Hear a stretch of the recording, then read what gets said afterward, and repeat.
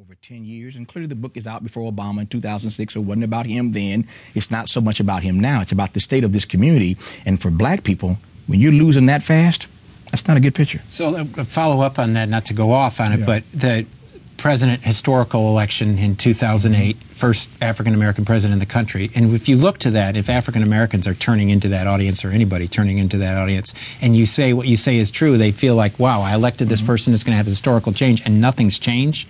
Is that problematic for them? I think that, I was in a conversation about this the other day. It's a brilliant question. I think that ultimately the historians are going to root for Obama. I've been thinking, as I've been working on this book, what are the historians going to say about this moment? Because where black folk are concerned, you have to juxtapose two things, that in the era of the first black president, the bottom fell out for black America.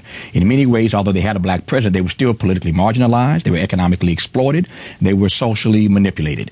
So how do you juxtapose those two realities years from now? I'm glad I'm not a historian trying to figure that out 20, 40, 50 years down the road. But I tell you this, I think the historians are going to root for Obama ultimately because it's a good American story. You got to say America did the right thing. They elected the brother. You know, so the story, the narrative kind of takes its own shape.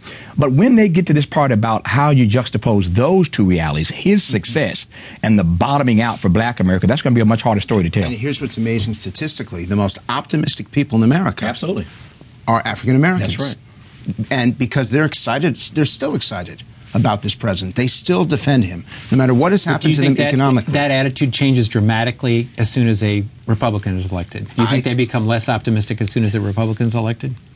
So much of America was proud back in 2008 when Barack Obama got elected. It wasn't just black America. It was all of America. Even if you didn't vote for him, millions of Americans were glad to see that this country could make that step. What's fascinating to me that the community is suffering economically, and it is widespread suffering, and yet they still believe that tomorrow is going to be better than today. One of the things that just absolutely struck me looking at election returns in 14 and in Louisiana last year is that African Americans now vote. They vote in just as heavy numbers as whites, which was not the case pre-Obama. So I don't disagree with anything that Tavis said about their general situation, but I think maybe this reflects the optimism that Frank just alluded to. But it really was remarkable that there was a there was a very good African-American turnout in Louisiana and Georgia and 14, North Carolina. I think that may become a permanent condition.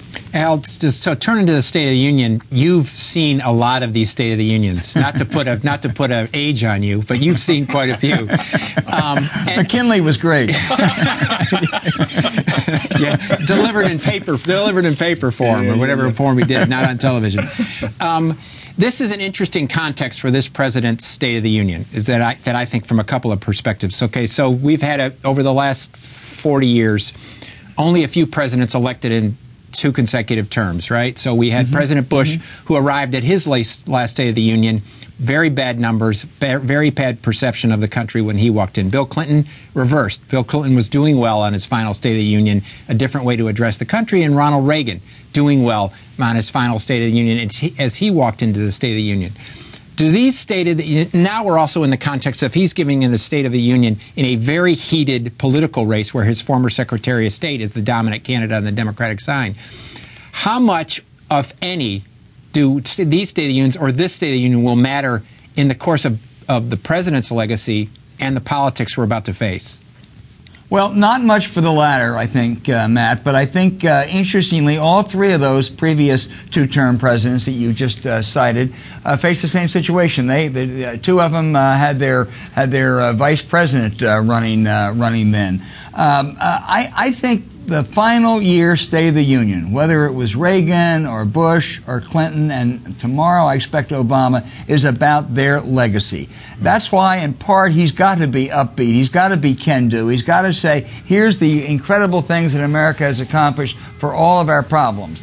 There will be a laundry list of sorts. There'll be some legislative requests, and he actually might get a few. But by and large, the 8th year is about their legacy, and in that context, I think it'll be very similar in theme and tone to Bush, Reagan, and Clinton. Tavis, when I listen to the criticism of this president from the Republican side, I get 2 completely opposing criticisms, right? The first criticism is he hasn't been a leader, he hasn't done anything, America's lost, we haven't accomplished anything. That's one.